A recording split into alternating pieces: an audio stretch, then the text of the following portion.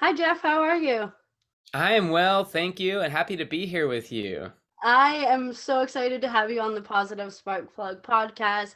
I am um, so floored to learn about you and to learn all about your specialty and the beautifulness that you bring to the world through yoga and to learn all about it and how it's such a powerful gift and how people should be enhancing it and bringing it into their life in some form from either small to big, because that's what you help people learn to do, and how it really does, just from the tiniest little amount to the biggest amount, really does affect your life. And I'm excited to learn all about it, so thank you for reaching out to me and wanting to be a guest on my podcast and wanting to share all your values and the way that you serve to the world. So thank you very much.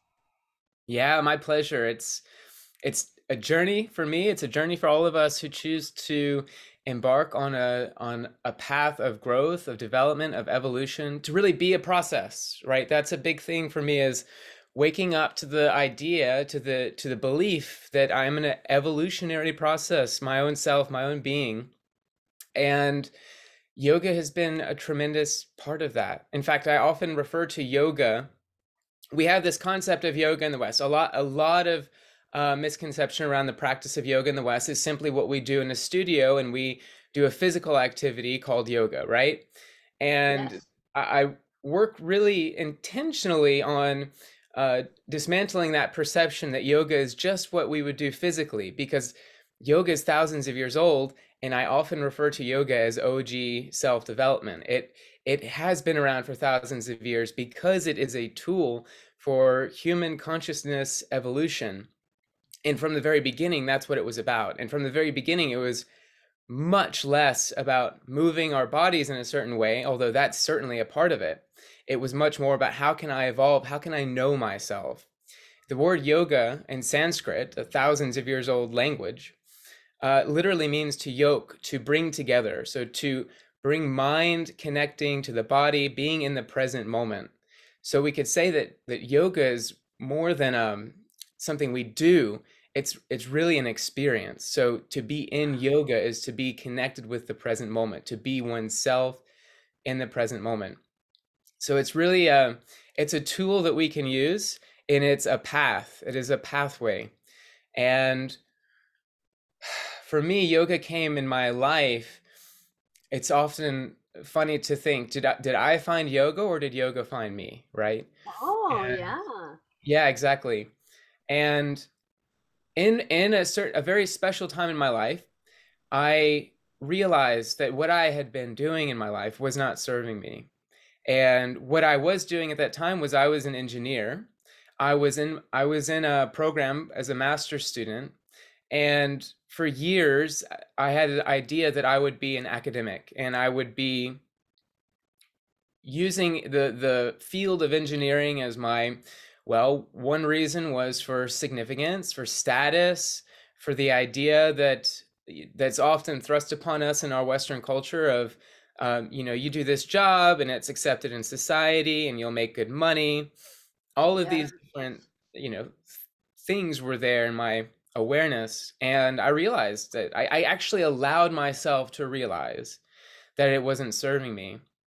And that was its own process in itself, because even before that realization, I was searching, I was subconsciously looking for something that was more meaningful, more deep, and asking the question, like, is this it in life, in a way that was very empty, in a way that I felt like there's got to be more to it than this. And so simply having that quality of curiosity and energy sparked a search of what is more meaningful in my life. And I noticed that in my early 20s, a lot of conversations revolved around how can I contribute? How can I do something of value? So I started to recognize in myself that this is something that is a deep personality trait more than the superficial layers of conditioning of what I should be and what I think I should be and what society says I should be. And well, within that line of inquiry, I read a lot of self development books, a lot of self help books, trying to connect the dots for myself because I too wanted this for myself. I wanted to feel and experience more in life, more happiness, more richness, more joy. And what my experience wasn't aligning with that. So it took a lot of time and it took a lot of layers to come off before finally I moved into a space where I suppose I was open to what yoga had to offer. That's it. I was open to what yoga had to offer in a much bigger context. Okay. Because while I went on a big weight loss journey in my early 20s, and we can talk about that too. That's something I'm excited to share about.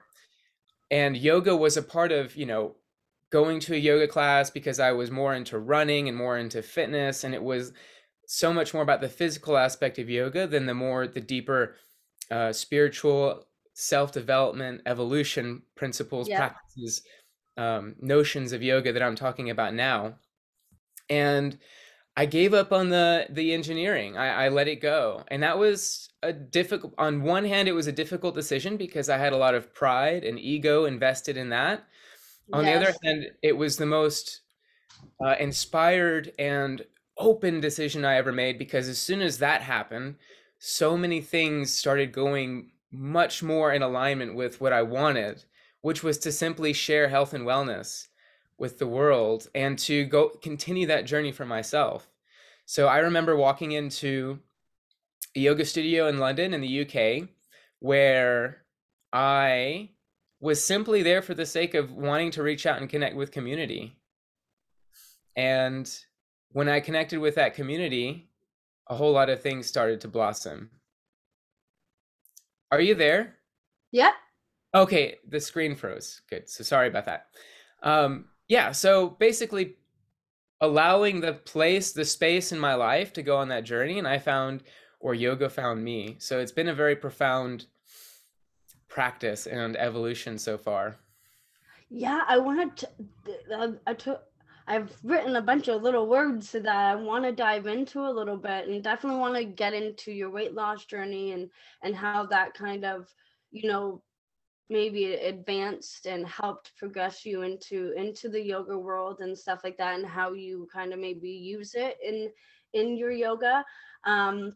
But did you in your journey, were you finding at first that there were like little like cues? Like what was like the first kind of like pivoting point, like, or major cue that was like, whoa, this is definitely not where I should be, Yeah. or a cue that was like, this is something that I need to pursue? Like either one where it's like I can't be doing this anymore, or one where it's like this I have, like if I don't do this, I'm gonna be miserable. Like I know Right. I'm gonna regret it. Such a good question. Yes, yes, absolutely. I remember a few very specific moments. And these are like, I want to just say, we all have moments like this. If we're living out of alignment, there's something in us that is wanting, pulling us. Our Yes. deepest desire is wanting to come up. And if we're unwilling to listen to that for many years, it's going to catch up with us. I really believe this. It's going to Yes. the universe has its way of putting us in our place, and it's our own human, choice, our free will to go with that and to live in alignment. And there's a lot of freedom. There is freedom in that, real Yes. freedom. So one of the most defining moments was when I was still in college and I was in the third year of my program. And I was attending a very rigorous and prestigious school for engineering. And of course, a lot of pride is involved in that. And it felt like I had worked my whole life to be at this place and to, have this prestige and everything like that. Yep. And this was shortly after, the main part of my weight loss journey. And I was walking up the hill to go to the gym to teach an indoor cycling class, and I was teaching spin classes. And that gave me so much joy, honestly, to teach, to be in front of people, to share with enthusiasm a workout. And I remember walking up the hill, and the thought popped in my head, and this is what it would look like. So for any of you listening, this is one way it could look for you, is like these messages from deep within. And the thought just popped up into my head as I was thinking in the context of my career to this point, um, of academia. The thought popped into my head of, I never really liked any of this anyway. Something to that effect. I never liked any of this anyway. And I was thinking about my courses and my work and the general, you know, experience of my career in engineering up to that point. And Yep. what an earth-shaking thought to have pop into awareness, to allow that to come in and entertain it, and to welcome that thought and be curious about it rather than push it down. Because I imagine many times before that something similar popped in and I just smacked it aside. All my conditioning, everything that told me I should be like this and I should be doing this, just smacked thoughts like that out of my field of consciousness. But in this particular moment, I thought I never liked any of this anyway. And it was that thought stayed in my field of awareness for a little bit more time than the others had. And it gave me pause. It gave me pause to consider, okay, so what path am I choosing, really? And, that thought stayed with me long enough for me to continue working on myself and continue following what was at that time really my bliss of health and wellness, and sharing it and being a part of communities that were around fitness. So it wasn't until a couple of years later, really, that I had started a master's degree, when everything started falling, the weight of my decisions started to catch up with me. And I had completely lost, I'm telling you, I had lost the will to be a student, to be a student in this field. And that was catching up with me, and my courses felt like tons of bricks on my shoulders. The feeling behind on projects and everything like that was really weighing heavy on me. And I recognized in myself, I like simply lost the will to continue this path. And it was something that was really, it was compressing me. It was compressing me so much. And so one day, walking back from a class with my head completely in the gutter around doomsday, everything that's crashing down on me, all the late assignments and homework that I don't even understand what's going on. Yep.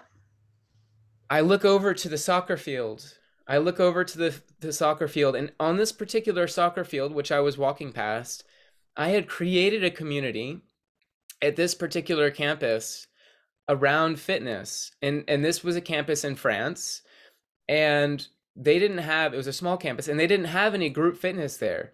So I took it upon myself to create that, and inviting in students, was able to share boot camps, have running. A friend of mine was teaching yoga. So we created this small community around health and fitness. And I did it because I loved it. And I did Yeah. it in spite of all the coursework that I was, pushing to the side. This is what I really liked.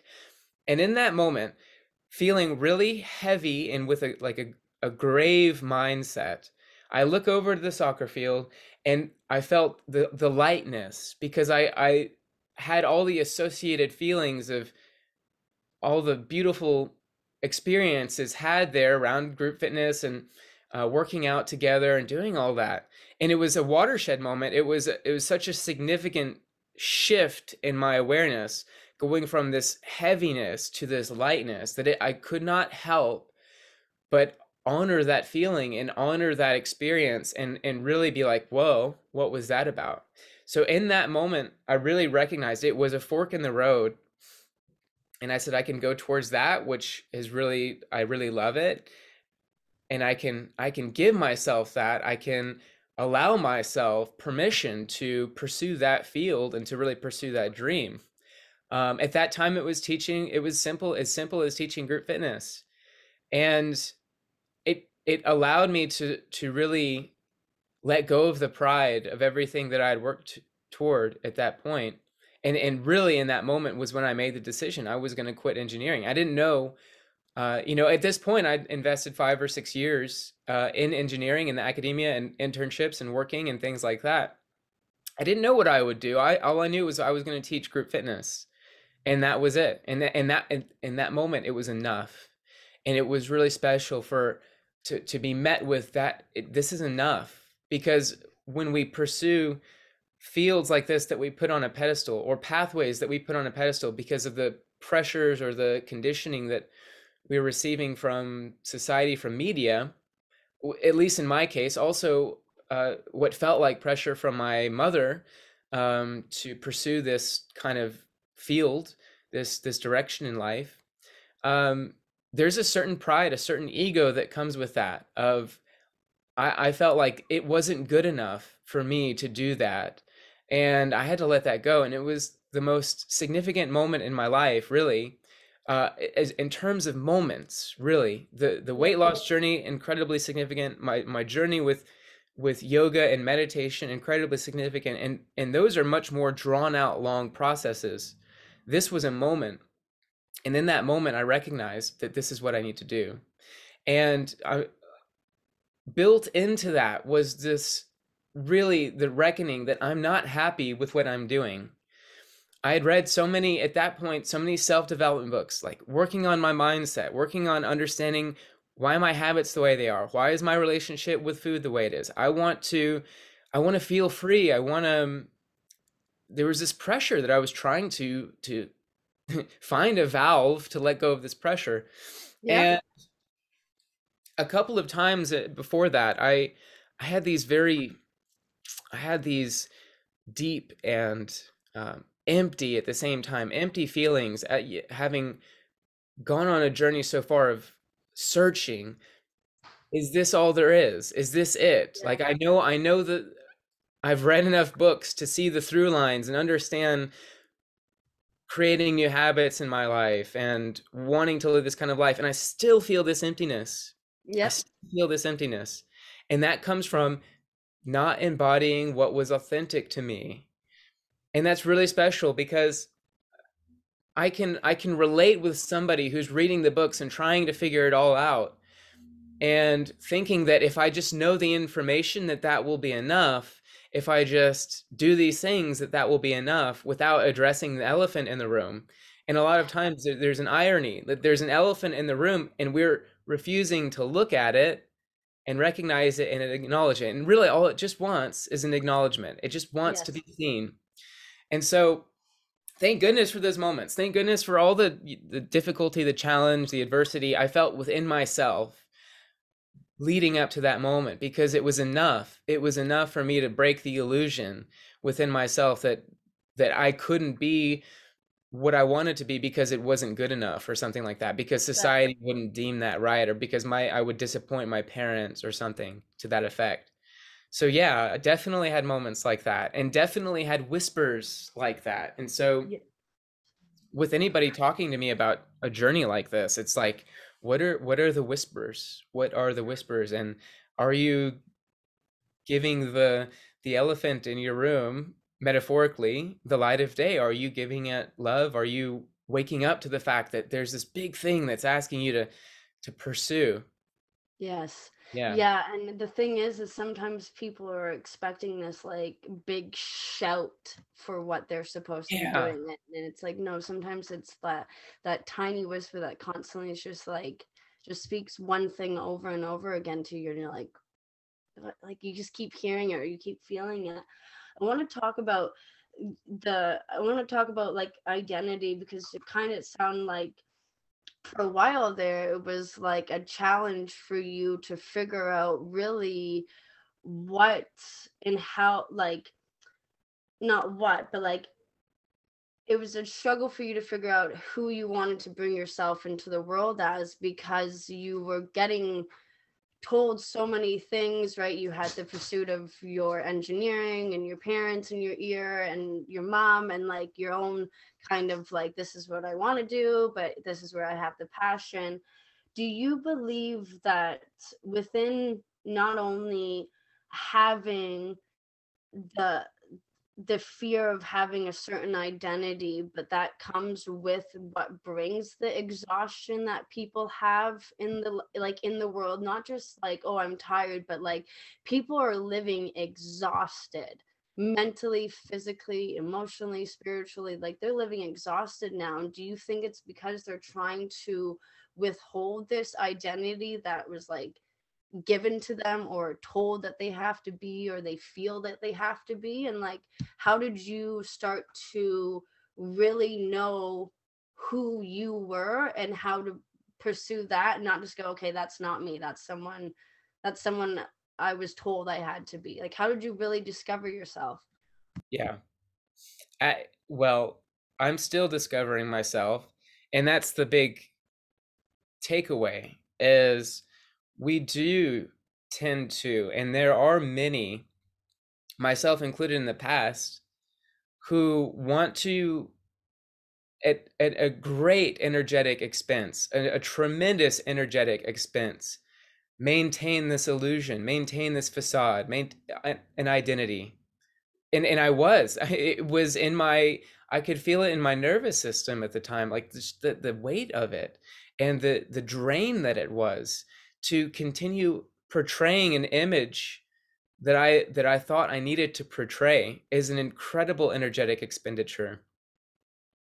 And so what shifted was the I don't know myself, right? It's the Yes.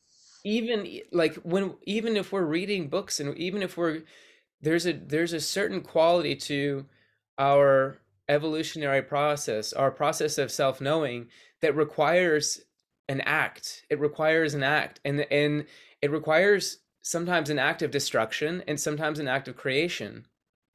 And those are part of it. And so the idea, and this is what we really love to talk about, especially when we're talking about language and how we create our identities. And if we're asleep at that, then we'll let everything outside of us run that, and we will partake in the play, in the drama of holding that up. Yes. If I wake up when I woke up to it, I let myself let go of that. I let myself become a student more to life, more to my experience, more to a student to my own curiosity. Yes. That a student to my own curiosity, so that I no longer I dropped thinking I knew. I dropped thinking I knew what was up. And then when I dropped that, I allowed everything that was there waiting to come in to come in. And that Yes. seems incredibly, it could seem an abstract concept of letting what is there come in.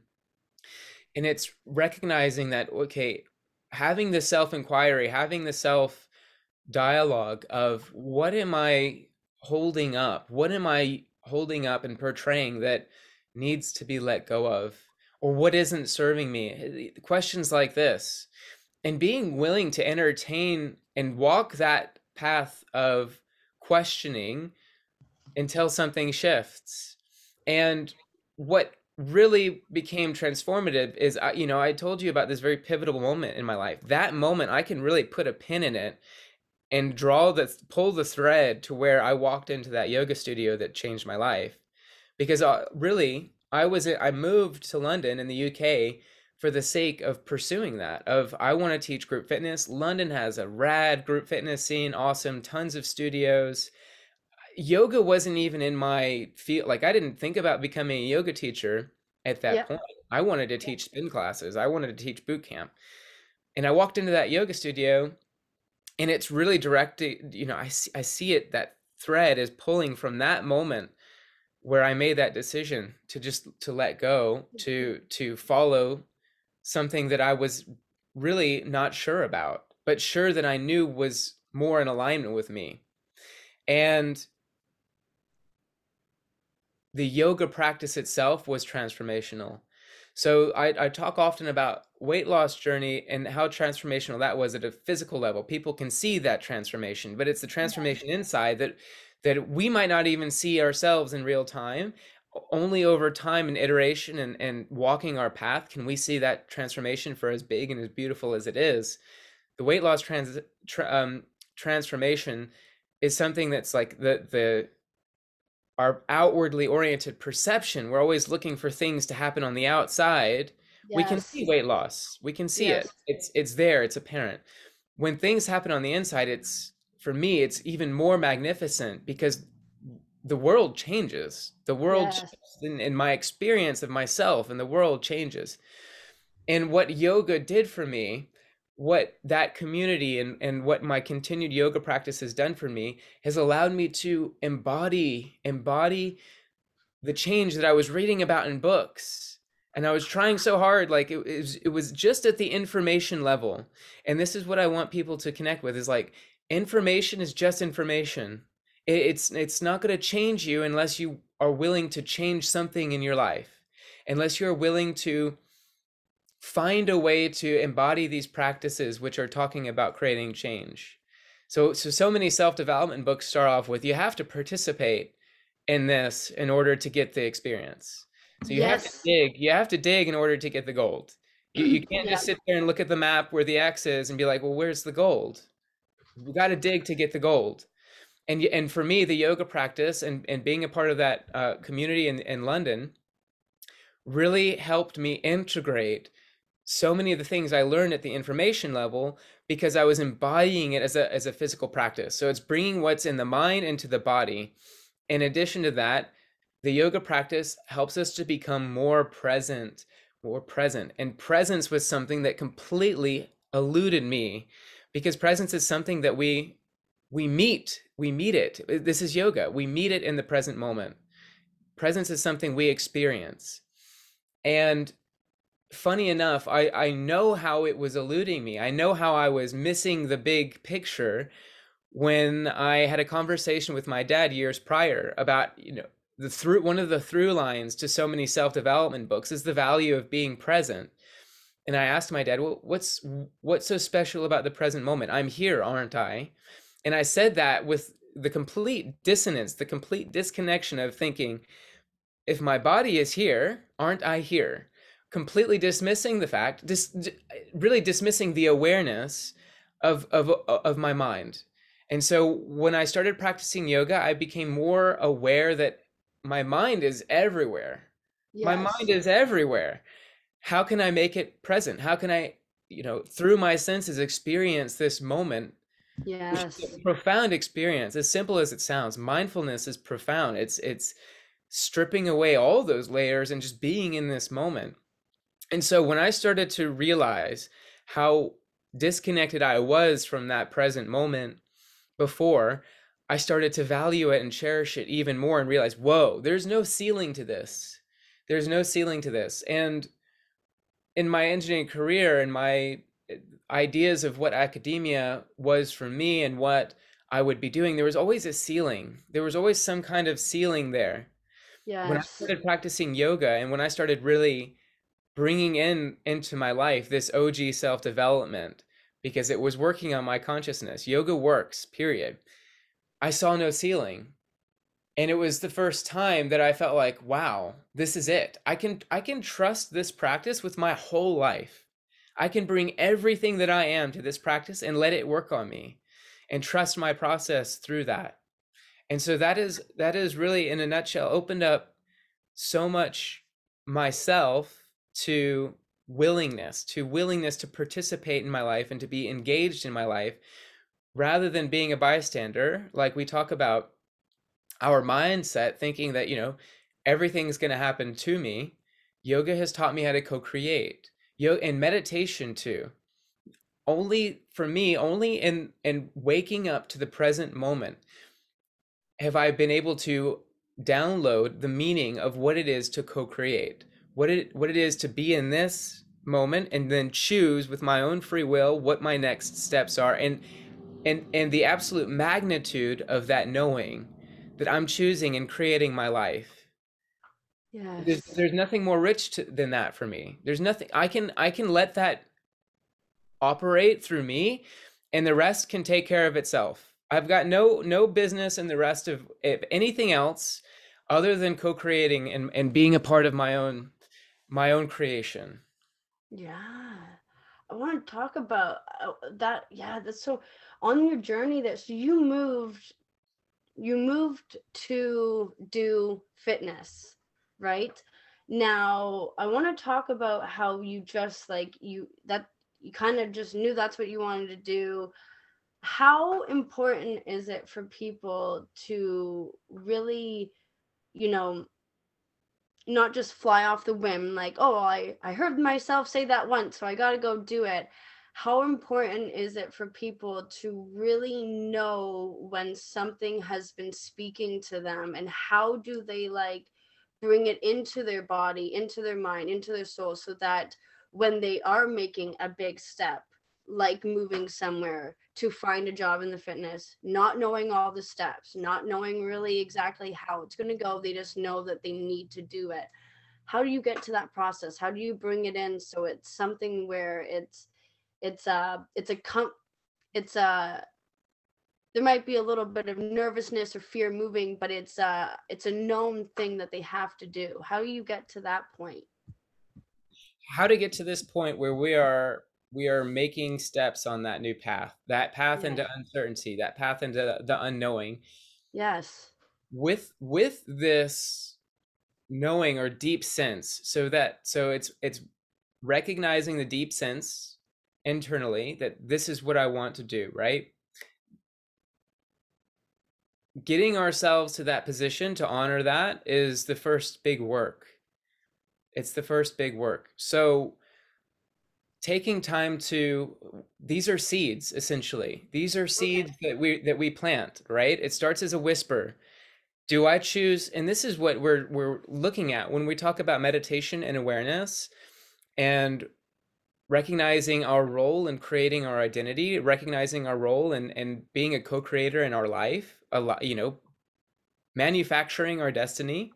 Yeah. Um, Recognize what are seeds, right? And then water them. So give them attention and energy. And this idea of attention is the idea. It's the same thing as energy. What we give our attention to is what we are giving our energy to. And soon enough, watering the seeds, giving them our attention, sprouts something. Now, the next steps are to simply, what is the, you can throw a Hail Mary and see what happens, or you can start taking one little step at a time towards that end. You can take one small step at that. Some people want to throw a Hail Mary, and that works great. Some people want to take it one step at a time. I really honor each person in their individual process. And I've learned that I'm uniquely me, and you are uniquely you. And the person listening to this, that you're uniquely you. You're gonna do it your way. You are going to do it your way, and celebrate that. However, the fundamental mechanism that we all share is recognizing that where we put our attention is where we are giving our energy. How to grow and how to become more fluid with where we are putting our attention. For me, a meditation practice or a journaling practice or simple paying attention to where I am giving my attention practice could be writing it down, could be checking in. Notice where you're giving your attention more often. Are you watering those seeds? Are you putting energy towards that? And so eventually the field of thought grows and then it wants to take action. So without the act of making it happen in this 3D embodied reality that we are, we won't manifest anything. So it starts in a different reality. It starts in our mind. It starts in our idea, but we want to pull it from our mind, our head, and move it into our heart, or into our emotions. So how can I become more emotionally aligned with that which I want to create, what I want to have happen? And when we're emotionally aligned with something, when it really matters, that's when we start to take action. That's when we are willing to embrace the unknown. And that's even when we look at the unknown as this tremendous vehicle of possibility and potential rather than something to fear. It becomes, wow, this is where everything I want is. It's in the unknown. I'm just going to take one step at a time and go there. So it could be, for some, it could be a huge life change. And that's beautiful. So for some, it could be a small, one step at a time process over years. I've experienced both of those. I've experienced huge dramatic life changes, quitting something I've invested years of my life into for a seemingly different path, and while being on that path, a slow drip process of change, of evolution, of this is what I know now, and this is where I know I want to go. And knowing that each step I take, each time I practice yoga, each time I meditate, each time I schedule a workshop or schedule to teach a yoga class or um, work on training yoga teachers, all these things I do now, every time I do that, it is reinforcing this new identity, which I really like. I want this identity. I love this identity. I'm choosing Yes. this way of being. So in terms of getting into the unknown and having the fear come up, how we are relating to that fear is essential. So how we are relating to those emotions is essential.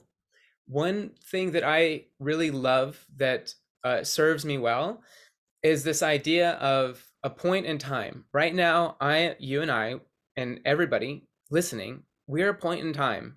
Yep. We are a point in time, and from this moment, our free will lets us choose which timeline we get to go into. And there's infinite timelines. There's infinite possibilities. There really is. So we can let go already this idea that it needs to be this way, or it's supposed to be this way, or I'm a victim of the world happening to me.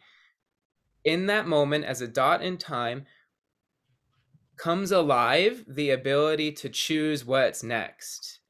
And so we can project that timeline way into the future, or we can just look at the next 30 minutes and say, am I living a higher timeline? Am I taking steps in a way that's going to serve me, in a way that I'll feel satisfied with how I spent that time? And if Yeah. I really believe in iterating that over small, waking up in the moment. Here, I now have the field of time before me, and my actions are still to happen. What actions do I want to choose? And so iterating that over time, then we're creating. And a lot of the fear comes from a lot of the uncertainty and the fear and the doubt comes from the previous programming. And what are we doing when we choose a higher timeline but overriding that programming? And so I don't talk about the highest timeline. I don't talk about the best self. I just want the 1 degree difference, the Yep. 2 degree difference over time. Let Yeah. that unfold over time, and then we are co-creating. Then you're a magician and you're in your power. And so this is the beautiful thing, is that when we start breaking down that old program, the old subconscious conditioned in belief system about how we're supposed to be, of course, all our insecurities are going to present them to ourselves. And so having the relationship that these insecurities are presenting myself as the way, this is the way, this is the reprogramming. Now, do I choose what's on the other side of that or not? Yes or no? Yes. Then I will go this way, and I will explore what is behind these insecurities.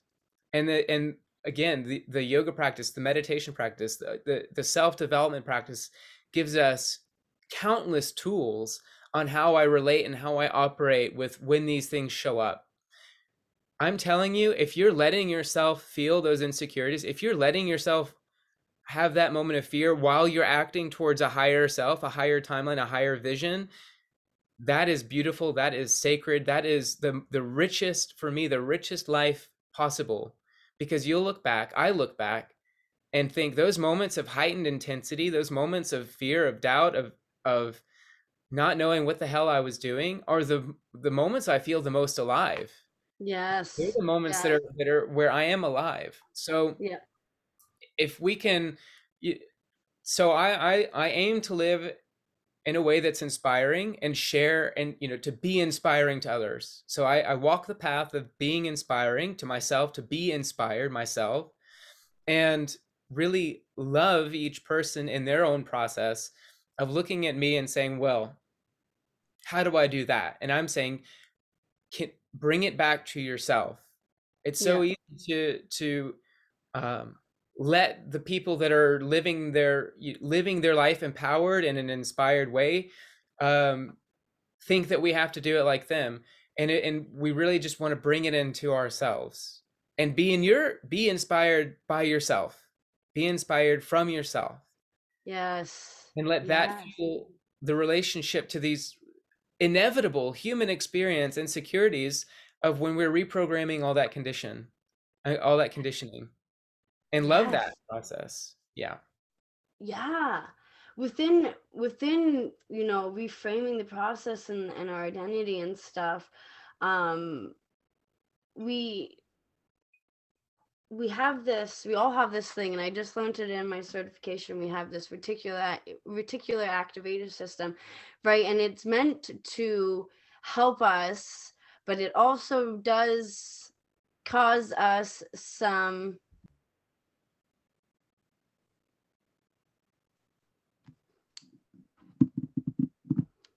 You Hello. there? Hey, I can hear you. Okay. Yeah, so we have this reticular activator system in programmed in us, and it helps us, but it does also harm us if we are not careful. um Meaning, it helps edit out things, and it helps us bring in things. So it helps kind of amplify up things and then also edit out things. So if we believe that we are a certain thing, it's going to amplify anything that is going to agree with us and make us go, yep, see, that's why I believe that about myself. And if anything comes at us that might switch it up or make us think different or make us go, huh? It's going to go, what? It's going to like pimp it out of the way, pimp smack it out of the way. Get out of here. It's going to want to do that really quickly. So how does somebody understand?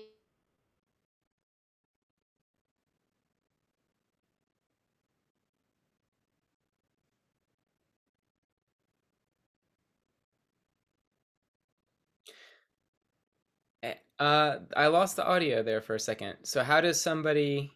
So how does, like, because once, like, so how does somebody um become aware of what is happening within that? Because it's really, it happens really quick, Yes. and within the amount of time it wants to swat away the belief. Or even if we're in the middle of, like, we're on a roll, we're like, we're doing good, and all of a sudden something pops up, this big thing, this big reminder that, wants to bring us back to our old self. How do we not go that way? Or Yes. how do we understand that, like, no, we need to keep moving? Like, how do we avert ourselves from Got it. falling back into that process? Super valuable question. And so there's an aspect of our, I would call it an aspect of our ego, is the reticular activating system, where we are uh, shaping our future based on what we are putting our attention towards. And the operation of this, the old operating system, is to keep us alive. It's to be aware of threats, to be aware of things that threaten us, both physical and mortal threat, but also very much socially, things that socially threaten us. And so everything today is more to do with what's socially threatening to us, because very few of us are really have our lives at stake. Our needs in terms of physical life are met. And so we're no longer looking at what's threatening our physical health or physical life, although some of us could be looking at that. We're more looking at what's threatening our social life, right? And it's this idea that if I do something that goes against the herd or the pack, that I could be socially outcast. So that's where the reticular activating system is rooted. That biologically, evolutionarily, that's why we have that particular mechanism, is to keep us alive. So the magic, the power that we have, rests in our ability to be present.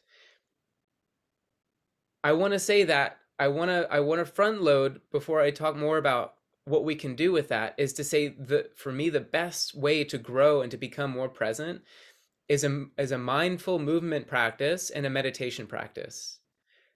So mindful movement can be yoga, or it can be anything that we do very aware and conscious in our body. Meditation, when we sit down, we sit with ourselves and we simply become an observer. We recognize our ability to be with the observer, simply seeing the thoughts that are unfolding, rather Yeah. than choosing to latch on to those thoughts as beliefs.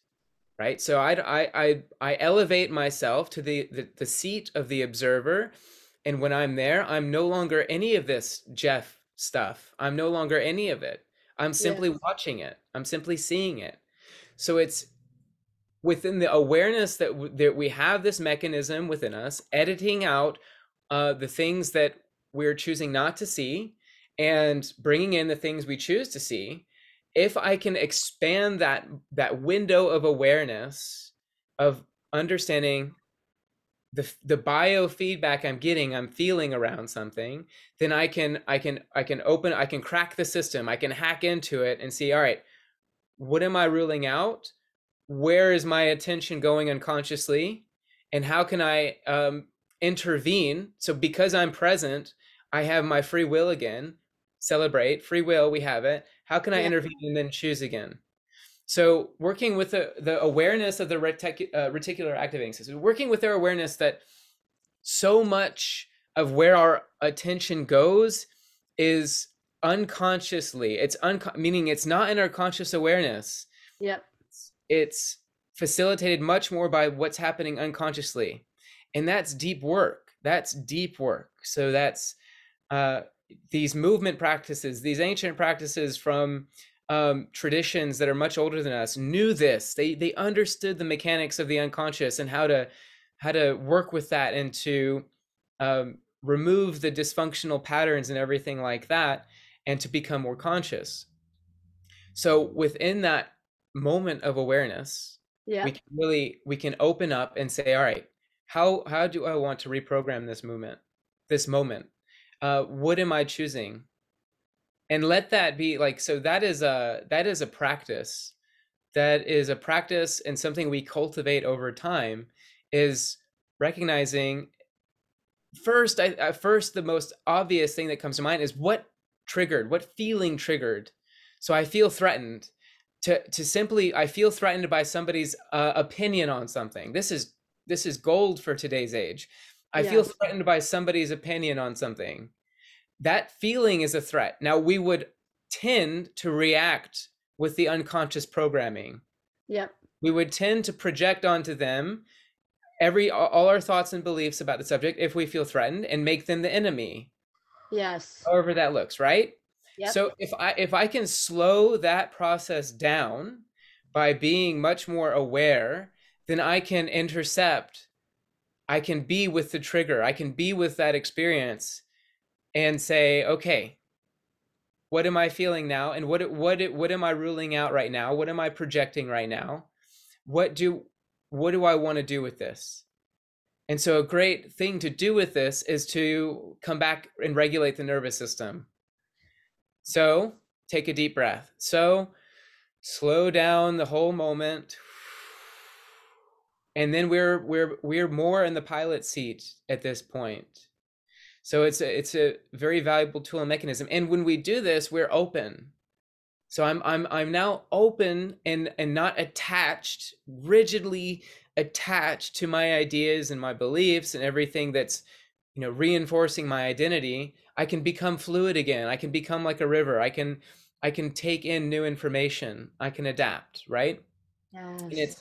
it's not about adapting ourselves to other people's beliefs ever. It's about really taking that in and allowing it to inform, and how is it congruent with our authenticity, right? Yep. And then I can still stay in my power and maintain myself. But oftentimes in today, when we're challenged by somebody else's opinion or somebody else's belief system or somebody else's actions, we get so threatened that we immediately go into a fight or flight. We Yeah. immediately want to uh, you know, create the scenario where they're wrong and I'm right. Yep. And that what we're doing by that is we're bypassing the vulnerability of connection. We're Yeah, oh, yeah. bypassing the vulnerability of connection because there is fear there. There is fear that if they're right, then everything I know is compromised, Yes. right? And Or I'm if wrong. I failed. exactly. So to engage in that as a this is what humility is. This is what being humble is. Yes. This is dropping what we know and listening. And it's essential. We this is what we need in our world today so much. And it's rooted in how aware, how present can I be? How well can I regulate my system and put my ego on the shelf?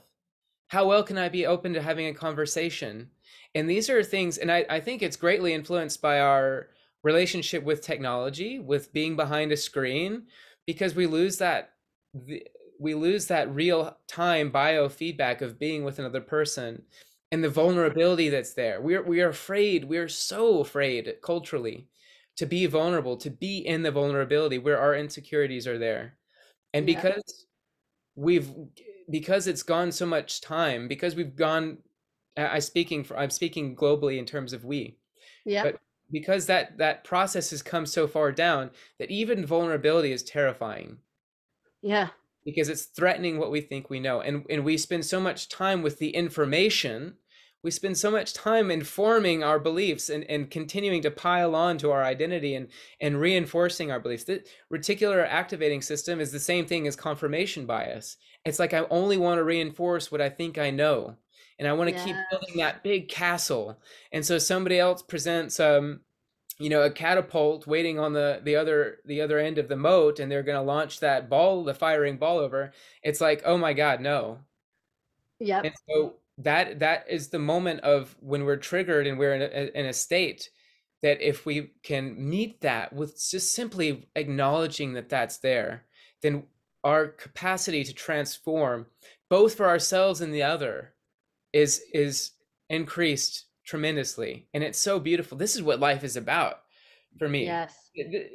Take away all the perception of what our best life is, and simply just being in that moment in a conflict or in a challenge, and then willingness to bring my whole self there rather than my ego is so powerful, so beautiful, and it leads to the deepest connection. It leads to the most beautiful bridges being built, the most beautiful understandings, compassion.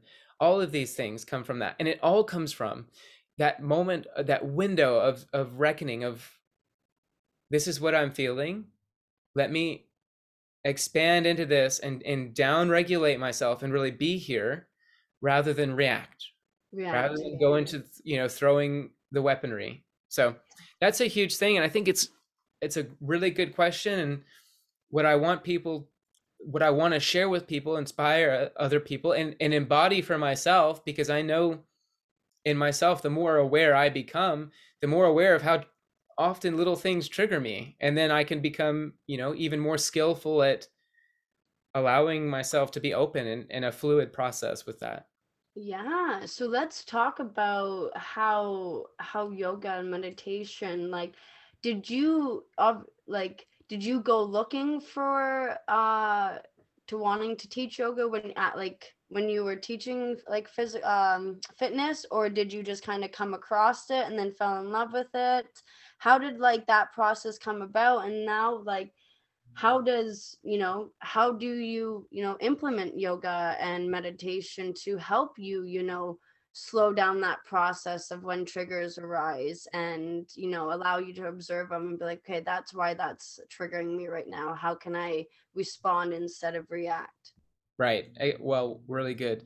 The I really think that I was ready for yoga at a deeper level, and it was seated in that moment I shared earlier about the decision, because within 2 days of moving to London, I walked into the yoga studio, and really I was more aware of practicing yoga because I had been practicing some more yoga at a fitness, like again at the fitness level, which is great. Yoga is going to have beautiful benefits even if we're practicing it at the fitness level.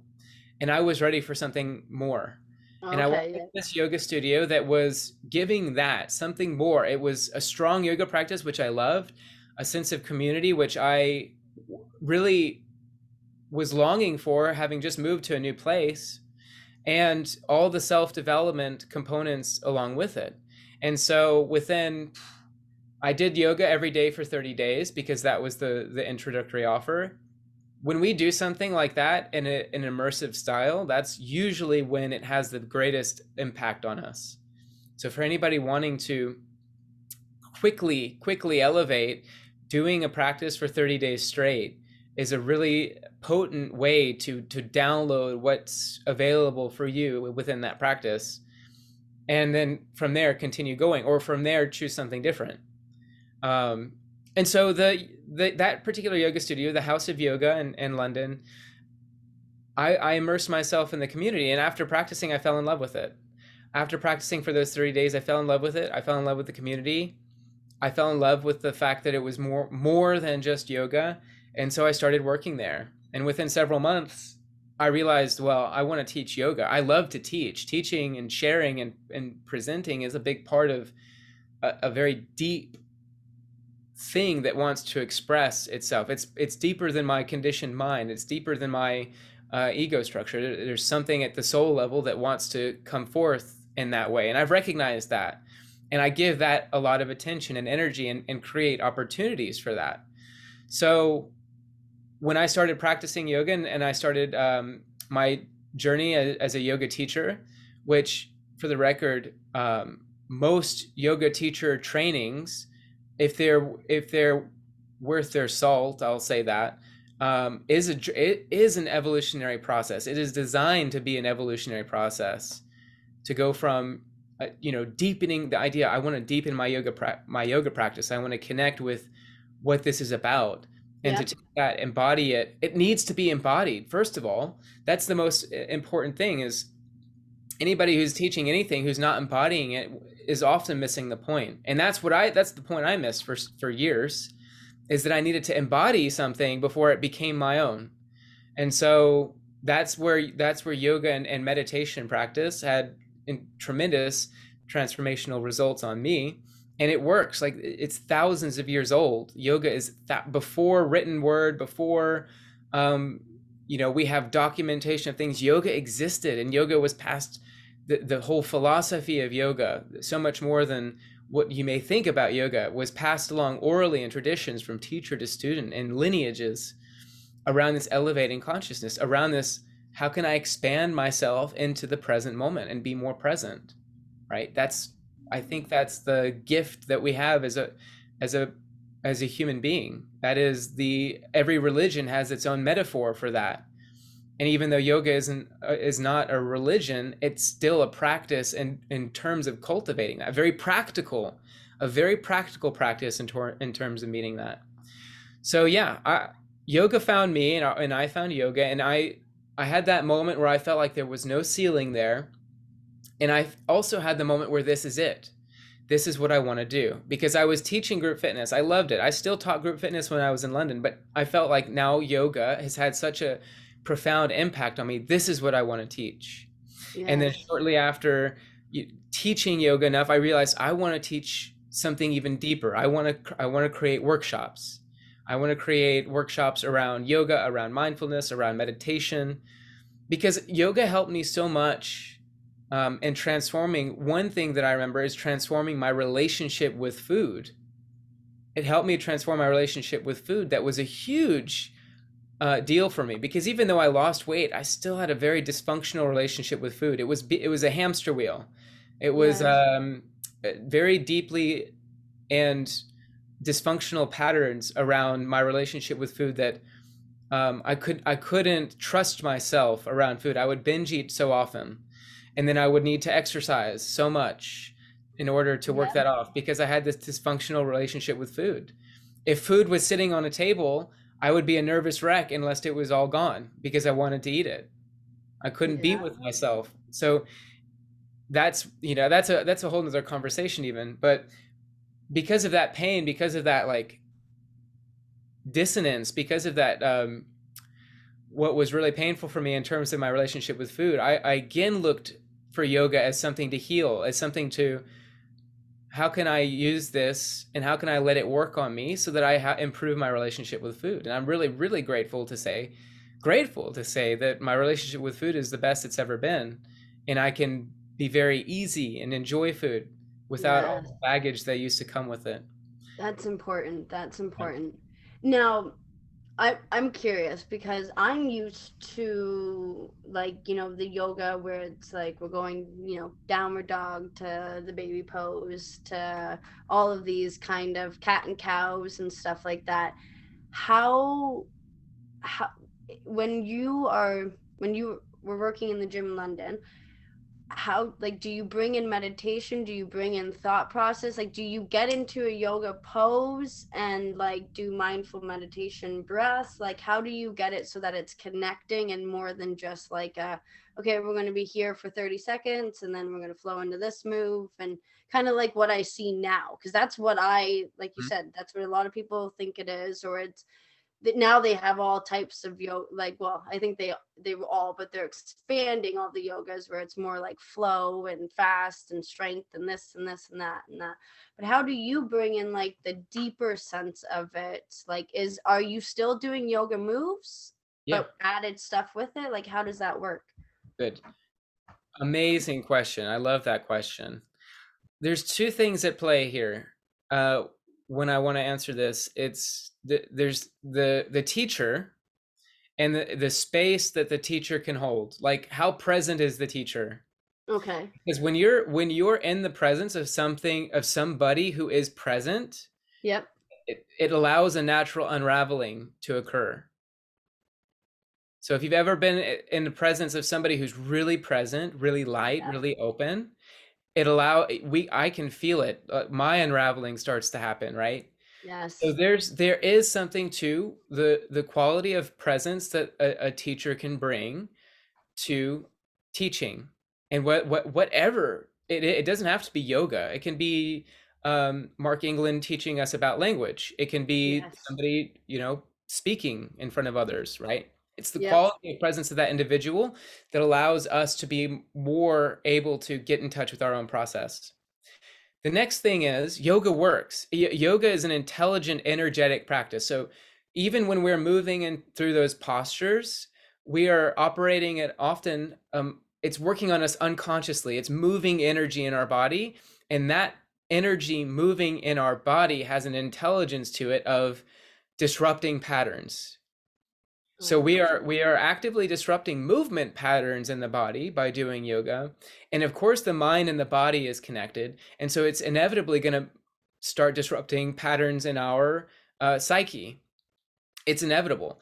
And then the space within a yoga practice or a meditation practice allows us to gives us space, gives us the awareness, if we're in our journey of meeting that awareness where we are, of being able to observe ourselves, observe our thoughts. One thing that came clear to me in my early yoga practice was how much I judge, how much I'm judging and Oh. projecting. And it was just simply me being on my mat with myself that the awareness came. It's like, wow, I'm constantly looking out and judging other people's practice. I'm judging my own practice. I'm comparing myself to others. And simply the awareness of that is enough. Because the Yeah. moment I have the awareness of it, I can feel that it's a contractionary experience. I want to move away from it. I want to break that down. I want to evolve that process in me of judging. And that's so much of what we have in our Western psyche. Our perception is usually oriented outward. So much we're oriented outward, outward, outward. And any practice of mindful movement, yoga, qigong, mindful walk, whatever, it gives us more space to orient our attention inward. And then we can be with ourselves. We can observe these thoughts that are happening. We can observe the energetic quality of it. Does it contract me? Does it feel icky? If so, then why the hell am I doing it? And then why does it have its own momentum? And why does it have its own inertia? And the reasoning behind that is because we've been practicing it unconsciously. We've repeated that over and over and over and over again. We put brick on brick on brick, repeating Yeah. that particular pattern of judgment, of comparison, of whatever it is. So of course it has its own inertia. Of course it has its own momentum. And of course, we need to take it down one step at a time. But the beautiful thing about these practices is they are like, they're wrecking balls for that kind of thing. They don't take things down one brick at a time. They can take it down one wall at a time. Oh yeah. Yeah, exactly. So it's how so what we're doing in a yoga class today and how we can use it very intentionally is to recognize that it's an energetic practice. Trust that the yoga is working even on levels that are not in our conscious awareness, and that simple being with ourselves, we start to notice things about ourselves, and simply the noticing is enough. Simply the awareness is enough to start the shift, to start the unraveling process of those things which aren't serving us, of those things which are dysfunctional. Yes. So how do you allow something that I guess you're maybe holding on to so tightly? How do you help yourself let go of something, whether it's good for you or you think it's good for you, or it's just something that you believe in so tightly, but it's not, like, you know what I mean? You think it's good for you, but it's not good for you. Like, how do you learn to let things go or flow through, like flow in, flow out? How do Mhm. you learn to be okay with that process? Really good question. Another one. Uh, if there's something that comes to mind that we become cognizant, consciously aware, I want to let go of it, and yet it's too big to let go of it in small pieces. So I can think of, let's say it's a relationship I want to let go of, or an argument that I had with somebody that I want to let go of. Yes. Instead of letting go of the whole argument and forfeiting my position in it, can I let go of one small thing that I said? Or can I let go of one small thing that the other person said? And then find the smallest thing that I can let go of and then move on from there. And if there's anything that life has taught me, letting go is a process. Sometimes we are blessed with a big transformational letting go, and it's gone. And that's amazing. More often than not, though, letting go is a process. It is a step by step, because if we could just let go of those things, we would, wouldn't we? Yeah. So how can I this is the art of meeting ourselves where we are. So I'm not ready to let go of the whole thing. I just acknowledge that, because if I was ready to let go of the whole thing, I could let go of the whole thing and it would be done. Here I am still holding on to something. What can I let go of? So simply, like, again, slowing down, sitting with ourselves, or pen to paper, break it down into smaller parts. What can I let go? What can I just it doesn't matter. What can I say? It doesn't matter. And really feel that. So that's the mental part of it. Let your body inform you on what you're letting go. You will feel letting go. You will feel letting go. Letting go is an embodied experience, because there's a lightness that is associated with it.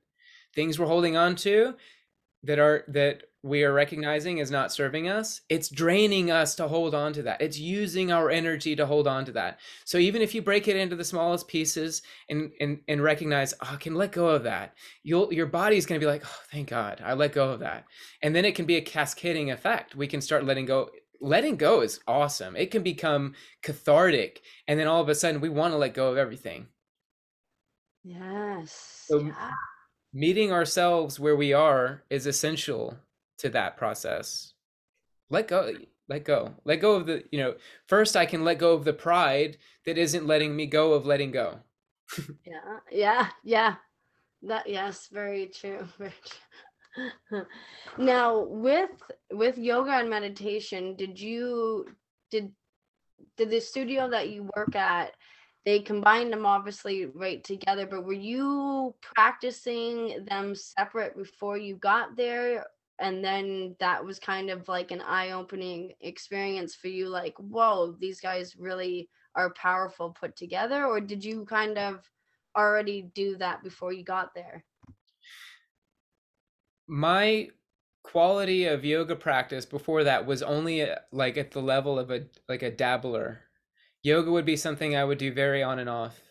And what I recognized is that with these conscious and intentional practices, if we do them in a significant quantity. Think of it as like a dosage of medicine. It's absolutely medicine. So taking a high dosage of it's going to have a high medicinal impact. And thank God there's no such thing really as too much yoga as too much meditation. I would say that we're much safer doing as much as we want than worrying about too much. So the idea of combining self-development of my own personal growth was only really married to as an embodied sense, as like, okay, this is happening. I feel the changes. I feel the shifts. I'm waking up to new things. When I started practicing yoga and meditation in a higher quantity, when I started practicing more daily. And so to anybody who's curious about that, I'd say, look, there's something very potent and very special about being a part of a community and knowing that you've signed up for a class, you're going to go to a class, and there's accountability there. So look for that. And then if that seems too far-fetched at this moment, get on YouTube and practice yoga with Adriene or one of these amazing people that have uploaded thousands of videos to YouTube, and start there and start practicing. And can you convince yourself to practice for 30 days simply for the curiosity of what is it like if I practice for 30 days? What happens?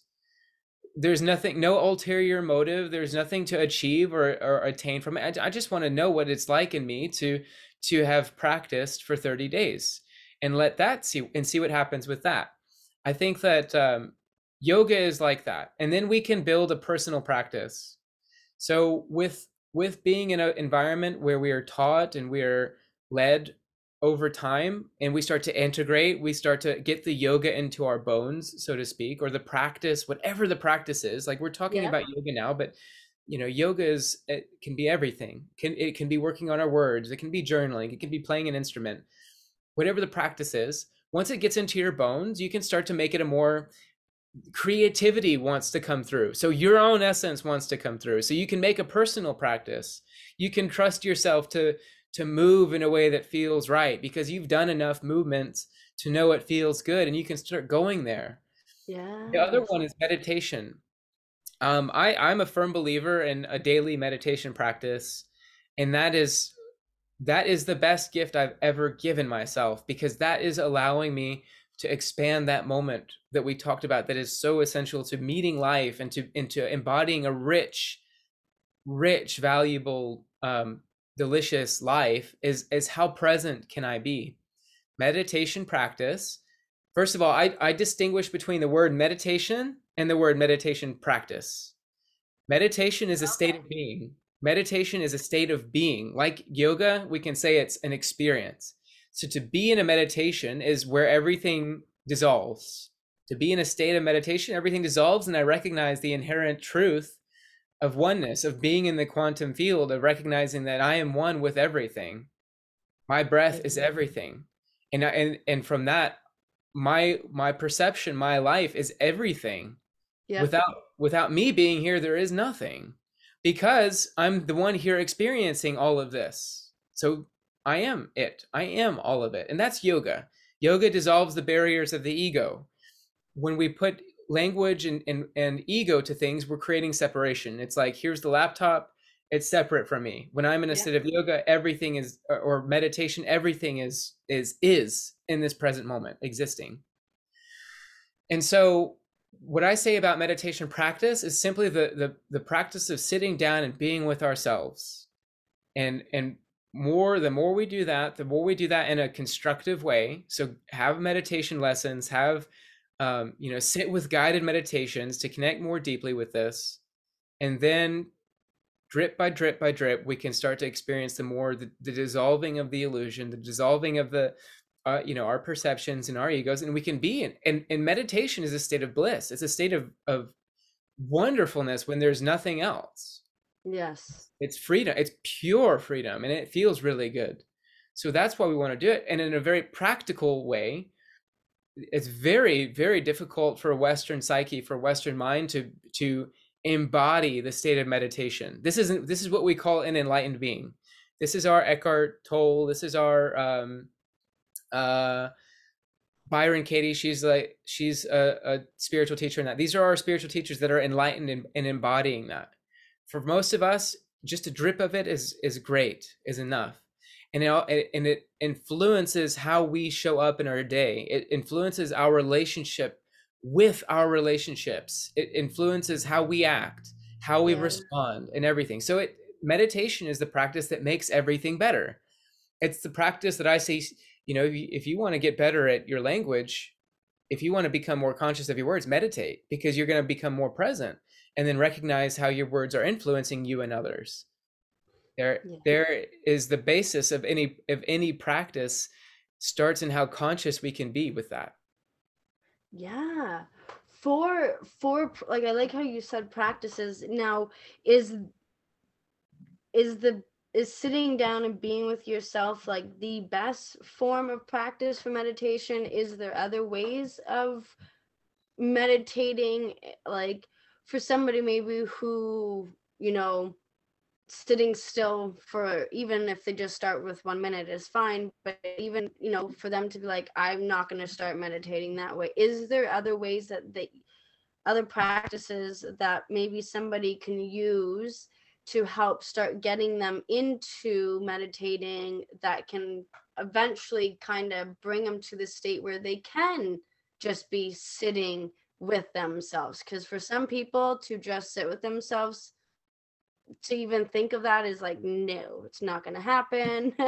That's scary. That's like, whoa, that's a whole bunch of unknown, uncertainty, fear. I don't like that kind of stuff. No, thank you. So how do you help somebody that's like, wants to be with themselves, wants to observe themselves, wants to become one with themselves, but is like, no, that it would not be able to be a way that I can do it? Amazing question. I love it. I love this kind of question because it's inviting in all of us to be individual and all of us to be at our own place, our own process, our own journey. And the answer to that is, to both of those, is yes. Of yes, there are definitely ways to get into a meditative state or to experience simply becoming more present throughout our days. And yes, there's value to sitting, even when it's confronting, and to see how much we can grow into that as well. Because I want to put my support to a seated meditation practice that is, uh, even if I'm a person that stillness was not natural, not easy for me. I love to move. My mind Yep. is busy. My mind is busy, busy, busy. And I Yep. still, I allowed myself to have a busy mind. It's okay to have a busy mind. In the big misconception about meditation is that I need to stop my thoughts. And then all of a sudden we're overwhelmed by how many thoughts we have because we've stopped and started paying attention. And then that Yeah. that becomes overwhelming because aren't I supposed to stop my thoughts? And what the hell am I supposed to do with all these thoughts? I'm failing at this, right? So all these Yes. things start to rise up. Now, if you give yourself permission to have a busy mind, then great. You can sit and meditate and with a busy mind and see what comes up as you're trying to be still, and how aggravating and how agitating it is, and be like, oh my gosh, I'm agitated. I really want to fidget. I really want to move. And this is terrible. And to what degree can you be in that? To what degree can you be curious about that? Because that's all judgment. Everything I described was you casting a judgment upon what's happening. And so this is actually the very beautiful root of it all, is when we make what's happening wrong, we are suffering.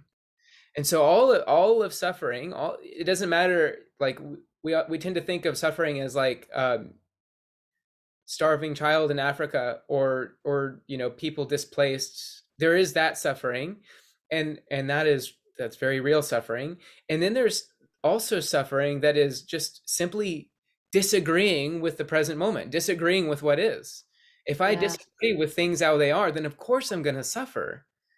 And so recognizing that that's just layers of judgment upon what is. So I'm simply asking, how can I embrace what is? How can I learn to have a different relationship with what is?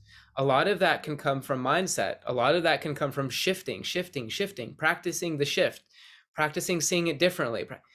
And then you get to a place where you can just accept what is. And then the freedom that comes from that is total, it's complete freedom. And then the creativity that comes from that freedom is the most authentic, beautiful expression of who you are.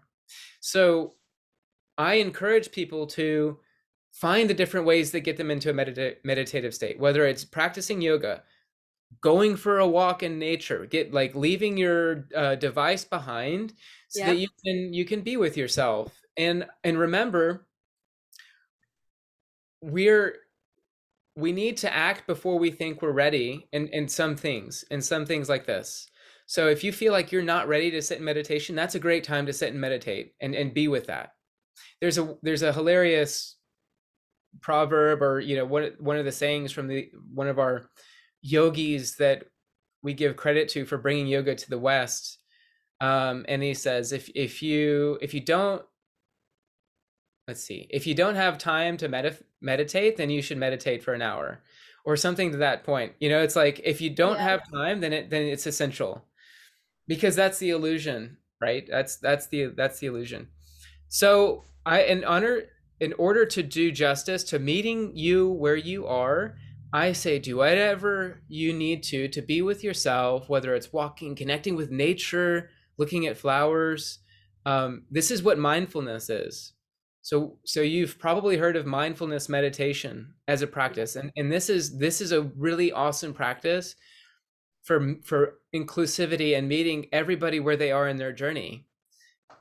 And you can start your journey simply by noticing more things that are happening in the present moment, the sounds, what you're feeling, what your field of thought is in this moment, what you're smelling, and expanding that. It's like to be aware of being aware. Oh, I'm smelling this smell. Let me smell it. Let me be with it, right? And then Yes. to know that everything that confronts us when we become still, or when we slow things down, we can allow that to confront us, or we can accept it. We can just be with the instead of suffering from the nature of judgment, we can be open, we can be curious. I often say that curiosity is the antidote to judgment. And that's something that I learned early in practicing yoga, is that if I shift from if I notice myself being judgmental, so that's the first piece. I notice myself judging and projecting. Now I have the opportunity, because I noticed it, I can change it. There's my free will. There's my superpower. So if I'm judging, what can I be curious about? Yes. I'm making up things instead of being curious about it. So a very Yes. profound shift, and it starts with that. I have to recognize that I'm doing it for myself to be able to make the shift. Yeah. So yeah, everything that allows us to be with ourselves, let's practice that and notice, and with the awareness, and in my opinion, cultivating a seated meditation practice is a very, very potent practice, very powerful, especially if you think that it's not for you. And then it's really for you. Right. um I want to dive into you shifting from working in the studio to creating workshops on your own, and I see that you have a workbook and all that kind of stuff. Yes, let's talk about that. Like, was there was it like a momentum? Was it a shift? Was it kind of like, I want to maybe try this out, see how it goes? Or was like, no, this is what I know I need to be doing? Kind of like another shift.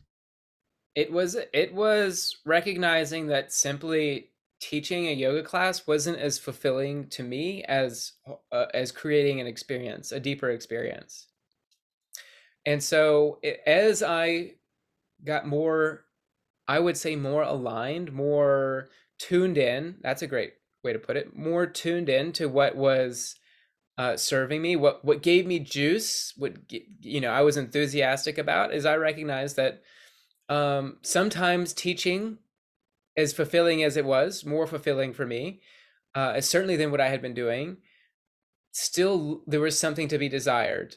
So I've wanted to express more and to make a bigger space for that expression, and to create a container for other people to have an experience that is deeper, because I'm so lit up by the deep experiences of life. Like the Yes.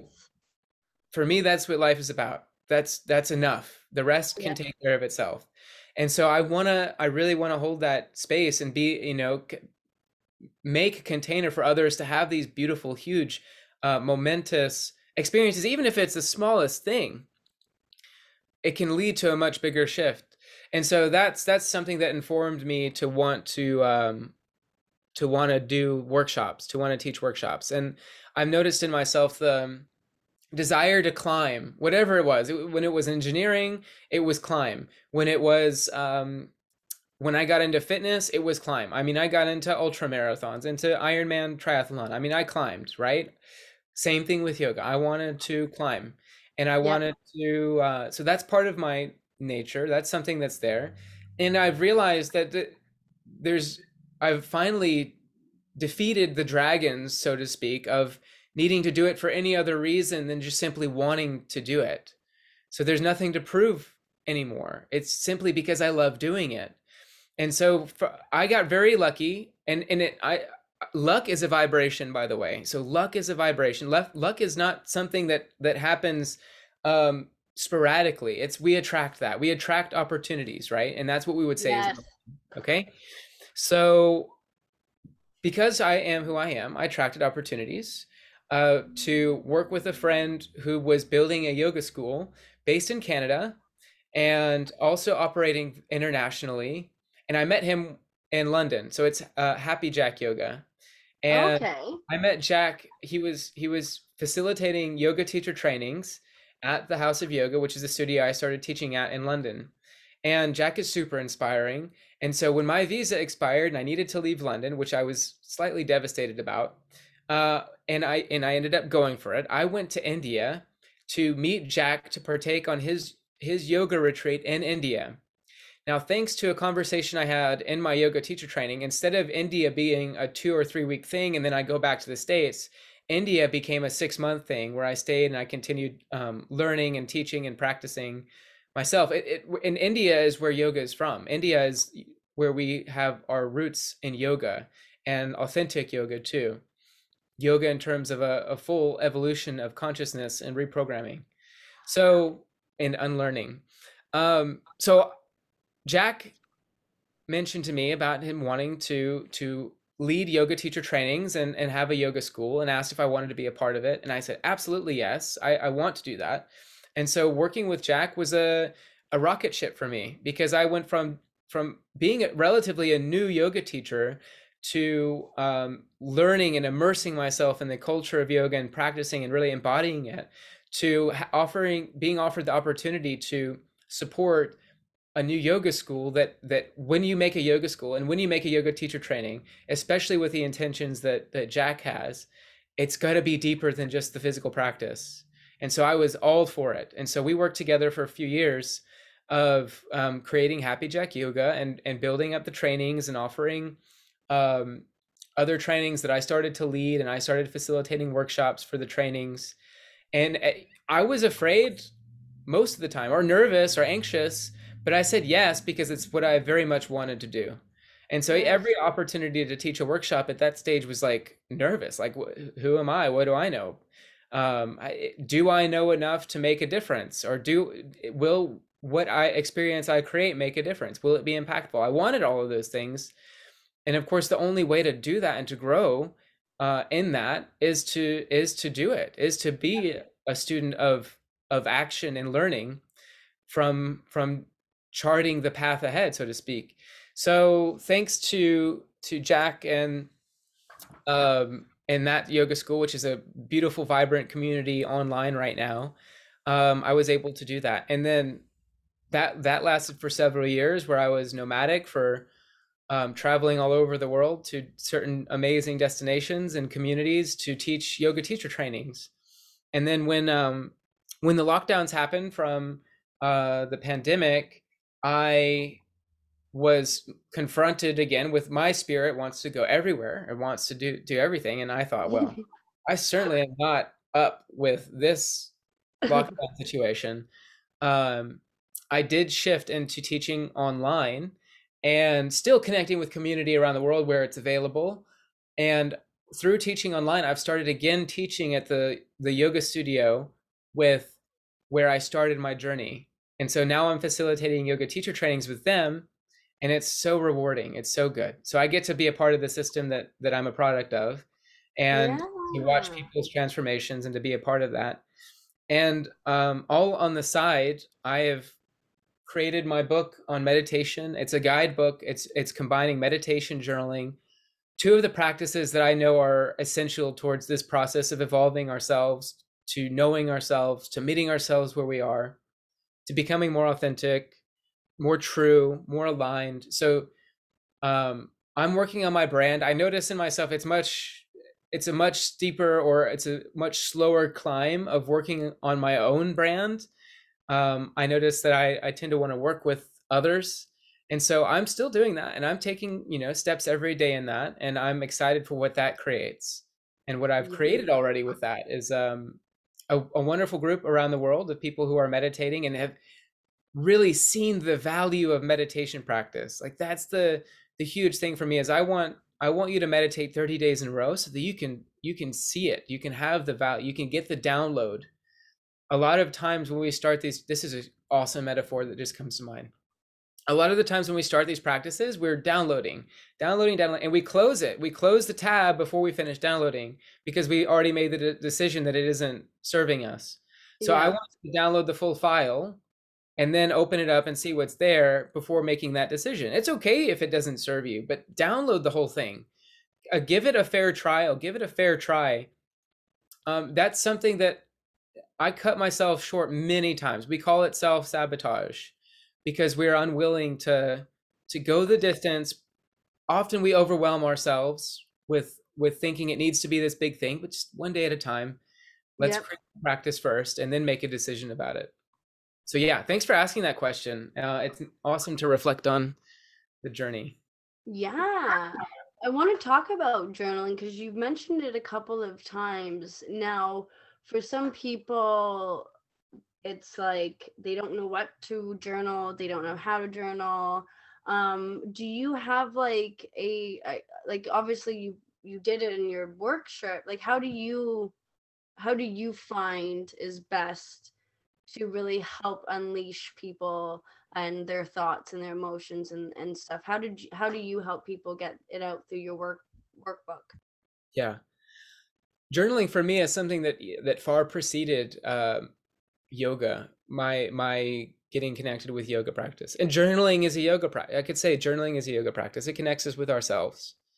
Um, my mother passed away when I was 22, and my mother was a huge influence in the path I had chosen early on. As I mentioned before, that I felt like I was doing her right and making her proud by being an engineer. I felt the pressure of it, and uh, you, God bless and God rest my mother's soul.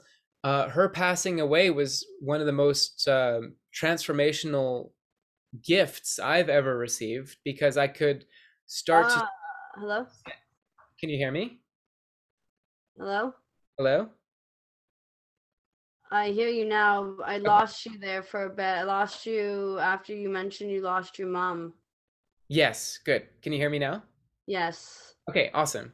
We can edit it. Yes. Um, so yeah, I was talking about how my mother influenced my journaling. And when my mother passed away, and that's a we could talk about that at another time about how that influenced me greatly and in profound and great ways of losing somebody I love very much, and also the transformational catalyst that was for me.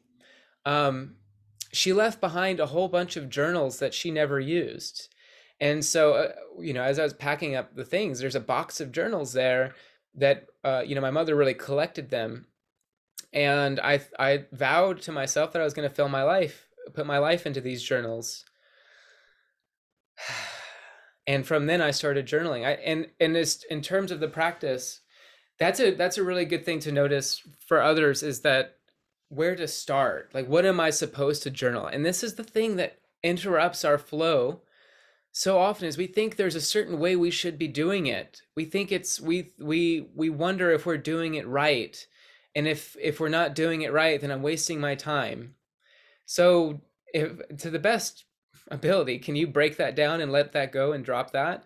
Because there's so much to be gained from it. And a really great practice for journaling for beginners is it is the Artist's Way, and it's morning pages.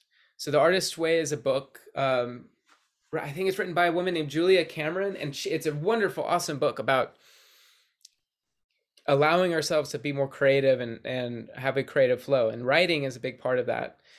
And so her morning pages practice is simply, you sit down with your pen and paper and you write 3 pages, and you write whatever comes up. And so what tends to happen is people realize, as they're sitting there writing, it's like, whoa, there's so much there that I wasn't even aware of.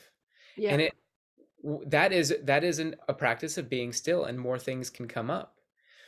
And so journaling is a really wonderful practice of getting things out that are coming up, things that we didn't realize were operating in the background, but we're expending all that energy, all that, like, think of it as a computer with way too many tabs open. When we start to journal, we can start to get that shit out of our system and start to see it on paper, and then it can be let go of much easier.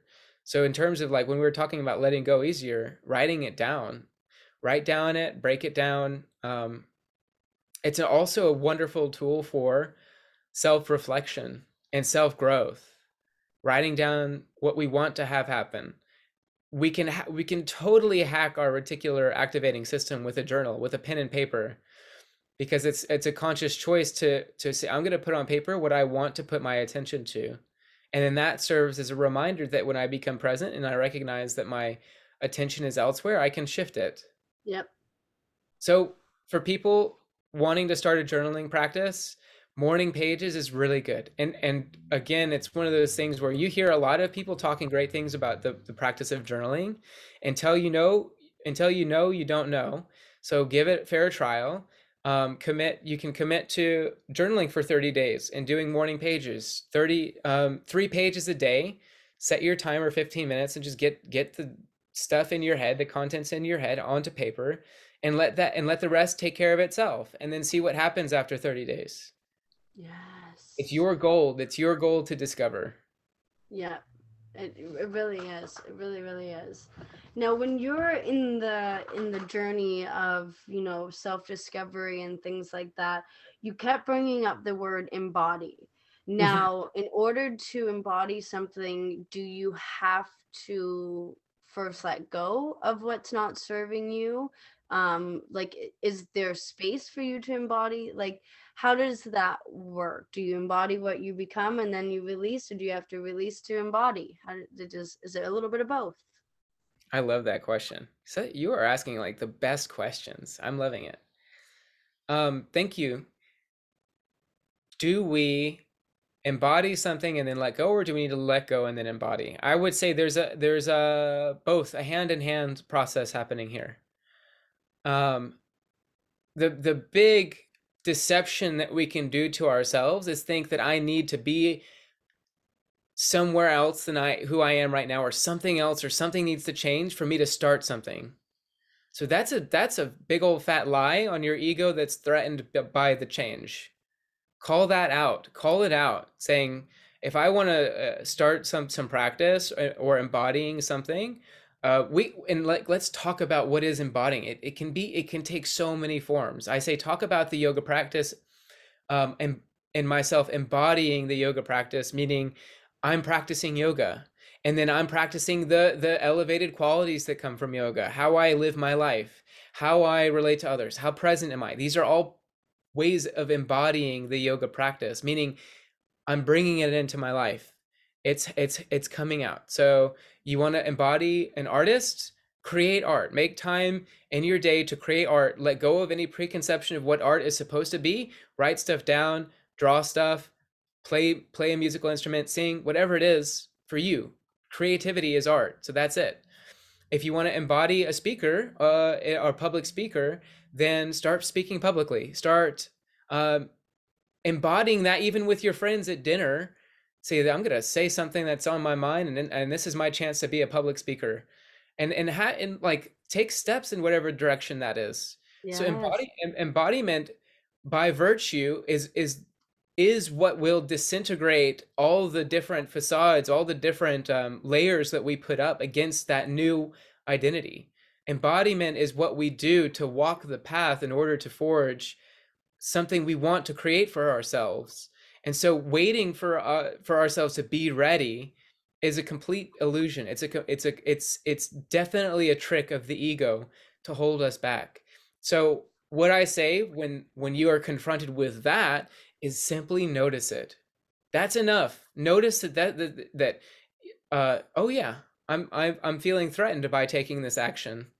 I'm feeling resistance here. And then the art, the skill, the superpower becomes to do it even when that insecurity arises. And then allow that to create. That's you being amazing creative force as best a human being can be, is to walk that path, whatever it Yeah. looks like for us. Yes. I love how you talk about, observing. Now, when feelings, I should say, because like everything is what we perceive it as, right? There's no feeling that's like good or bad. It's just what we preserve, like observe those feelings. Things are. Now, do you believe that we have to, let's say, the negative feelings, the unwanted feelings, do we have to be able to, are you someone that believes that we have to really be able to embody and feel those emotions to the highest degree in order to really feel the opposite end? Like, do you have to feel all of it in order to really be in bliss, I should say, of like who you are, and to be able to really be present? Because for some people, they're like, no, I feel happy, and I push away everything that's bad, and I still feel happy. Do you really think that they are happy, or do you think it's like a facade, like they think that they're happy, but they don't really know what happiness is? Like, know what I mean? I totally know what you mean. And that's a question I still explore myself. Do I choose only positive thoughts? Do I disregard everything that's deeper or negative or shadowy? We'll talk about it. Shadow. It's like from the unconscious, right? My answer to that is to become skillful. To become skillful in life really is to become skillful, is to become adept in that very process. So I'm a firm believer that if we get triggered into something in life, and a bunch of negativity and insecurity arises, the most efficient, I'm a believer in my own practice, the most efficient way to move through that is to go right into the center of it. Is to go right into the center of it. And instead, because we can adopt the mechanism of pushing it away, push away. No, no, no, no, no, no, thank you, no, thank you. Yep. Which that has its value at different times, though. So if we are met with this, and it's something that we would normally suppress or repress, the opportunity for reprogramming is to go into the center of it and to feel it. We have a term, feel it to heal it, in yoga Yep. or in Oh, different healing traditions, right? And the idea behind this is, again, it's another reprogramming, because everything that you any of these spiritual practices, these practices of self-development and evolution, they use the symbolism of the flame, and the fire is what transforms, and the fire burns away everything that is not real. And so if we feel the intensity of that flame arising us, everything that is in pain is not real, it's not us. And so it's almost masochistic, but go into the flame and allow yourself to be transformed. Be willing to um, go into that darkness and go right into the center of it and realize it's a big illusion. It's just something I made up. It's just something that I thought was real. That's the for me, that's the most valuable, richest way to live. Because when I do that, then I love intensity. Like it's something that's valuable for me. I feel alive. And so even the biggest grief or the biggest sadness or the biggest anger has its other side to it. And if I allow myself to go into the center with present, here's the big caveat, with presence, knowing Yes. full well that you're walking into the fire and opening your, like, it is a broken heart does not need to be a closed heart. So you go into it with an open heart, an open mind and willingness to allow what's there to move. And when we show our deepest aspects of ourself that I'm willing to do that, then it no longer holds any power over us. It no longer holds any power over us. And so the other side of that is happy thoughts only, good vibes only. I'm using my conscious will to swat away everything. And it's only going to keep coming back. It's only going to keep coming back, and it'll come back in different forms because it needs to show itself to you, these shadow aspects. So and really in healing, we talk about integrating. We talk about integrating, meaning like, okay, I no longer choose to abandon that part of myself, which is it has to be a part of myself if I'm experiencing it. I can bring Yes. it in and integrate it. And this is the transformation. This is the transformation. The idea that we again we project into the future our beliefs about what has to happen or what will happen if I go into it. That's again the illusion that gets burned away. So then with that skill, with that practice of going to the center of things, and you start to burn away a whole bunch of stuff that's not serving you. And if we do it with awareness, we're even working on the unconscious, because the whole like animal part of the brain um is driven towards this thing, and then the conscious mind is like, what are you doing? This is crazy, this is crazy.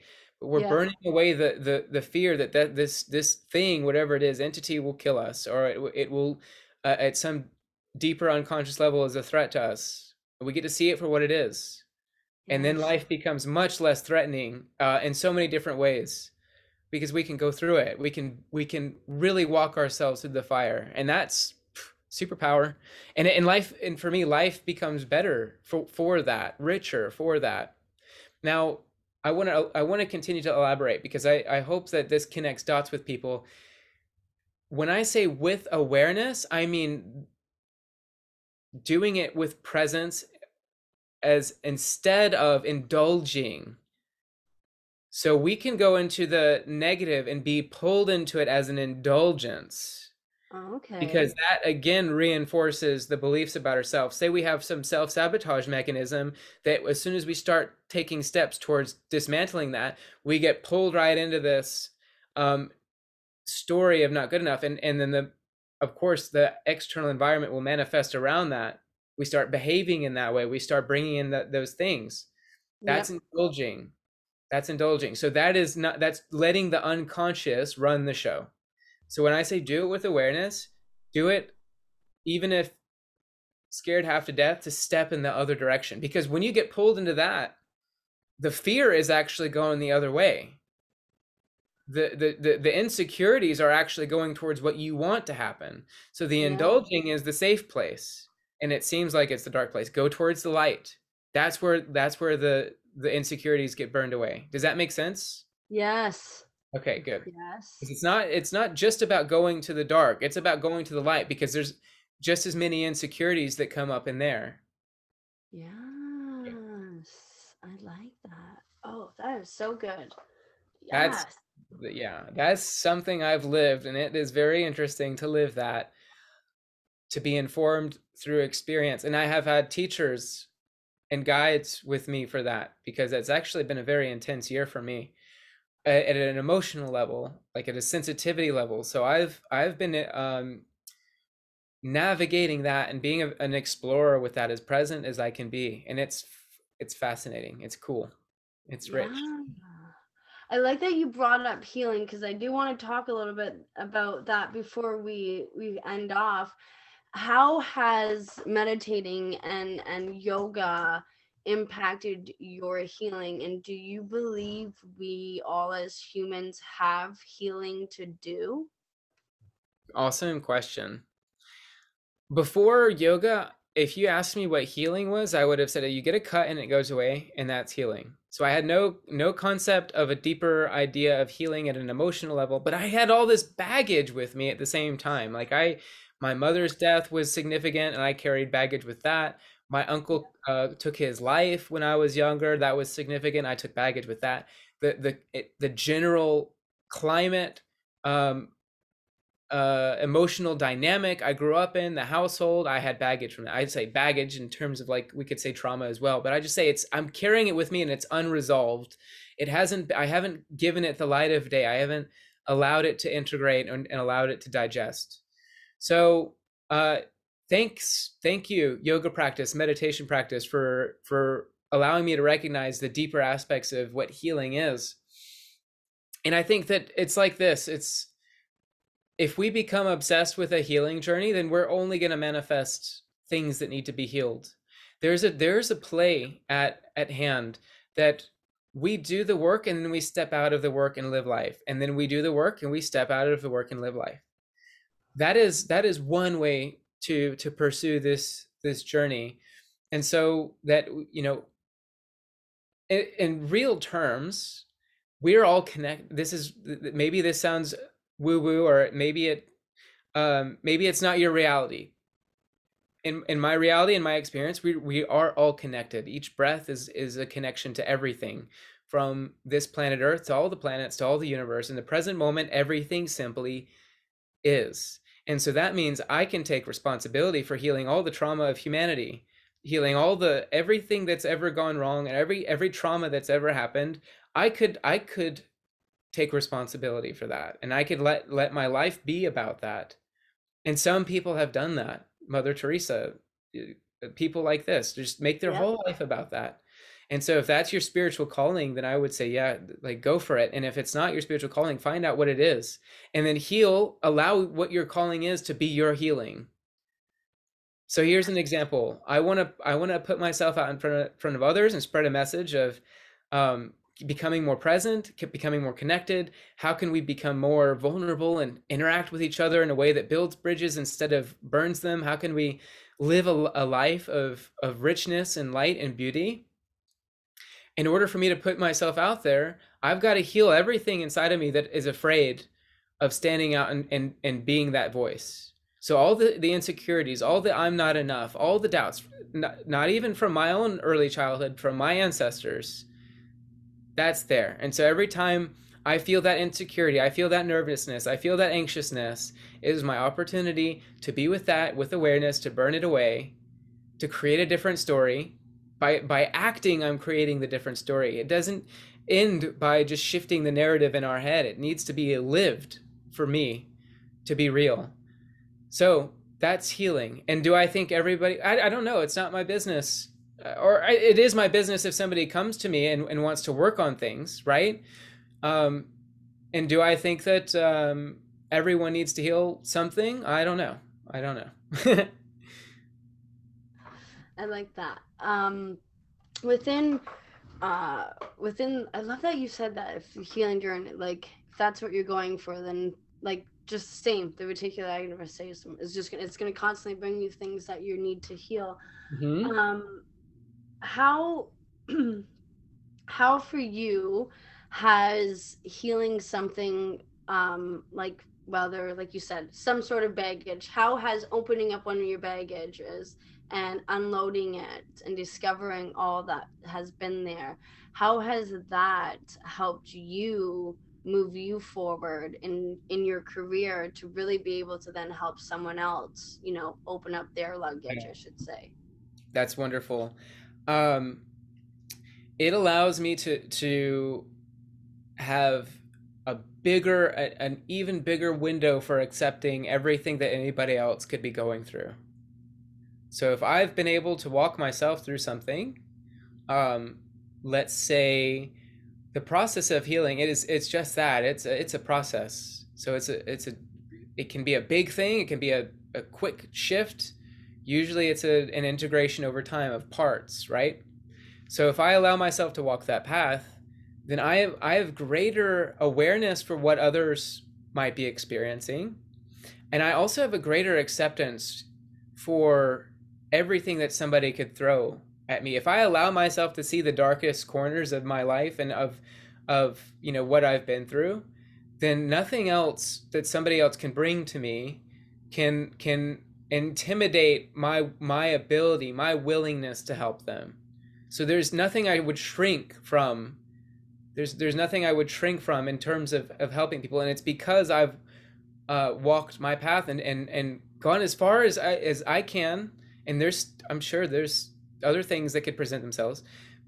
When I get presented with it, I walk it, I do my best with it, and it allows me to be more present with someone else, be more. And like that is the big thing. Or we were talking about what makes a yoga class or yoga practice more deep, is like how present can that person be with you? Because in somebody's presence, we can we can unravel, we can be vulnerable, and simply this unraveling is the healing. It's the weight coming off. It's the story being unlearned. It's the story being seen differently.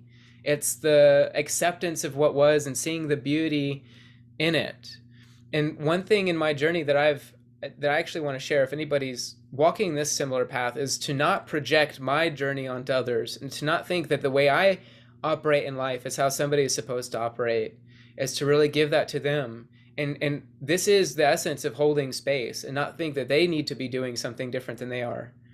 So I definitely took some years in my journey to recognize that I project. I feel like I know how to fix somebody, and really the true art of being a healer is that there's nothing to fix. It's just simply, it is what it is. And so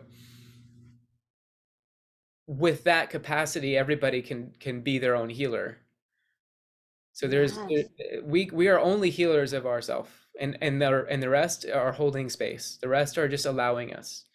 Yeah. Speaking of holding space, I want to talk about community, because you went from, being in person to building your online kind of little community. How important is it for you to create a sense of community?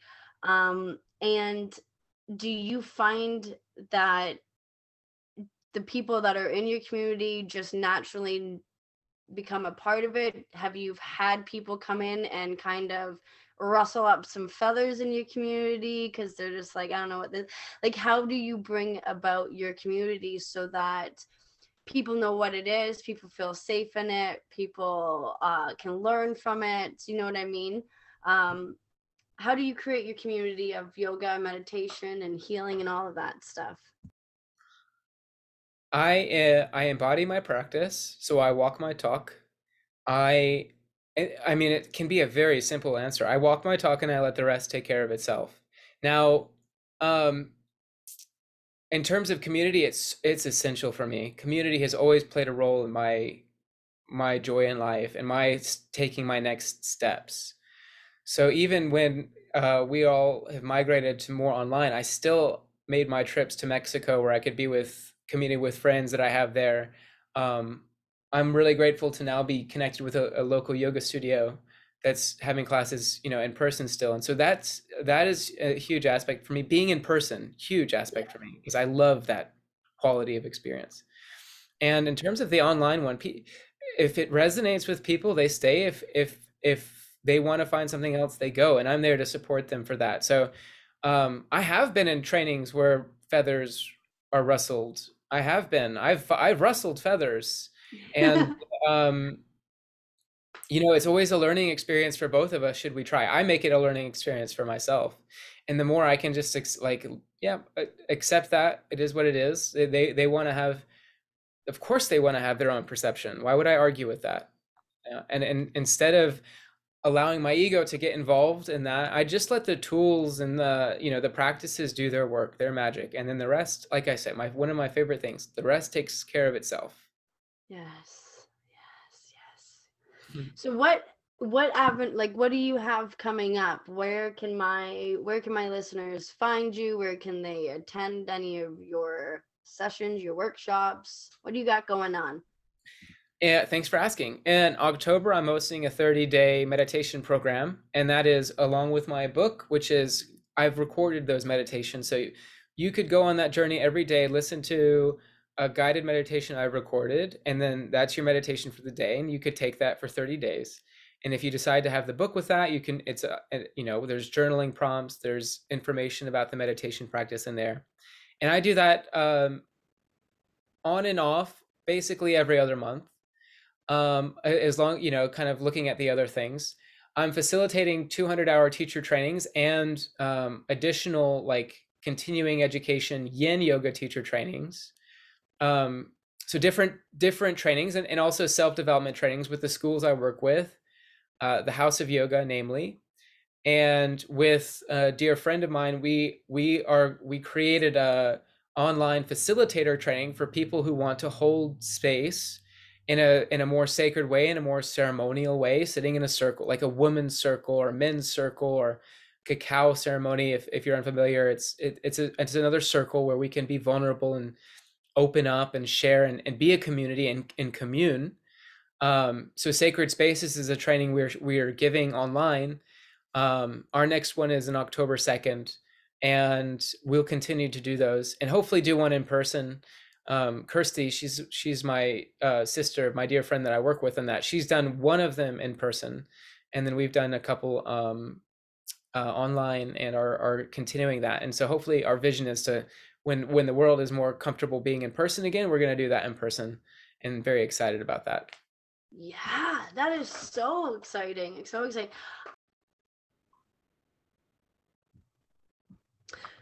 So, Jeff, before we hop off, I want to ask you my final question.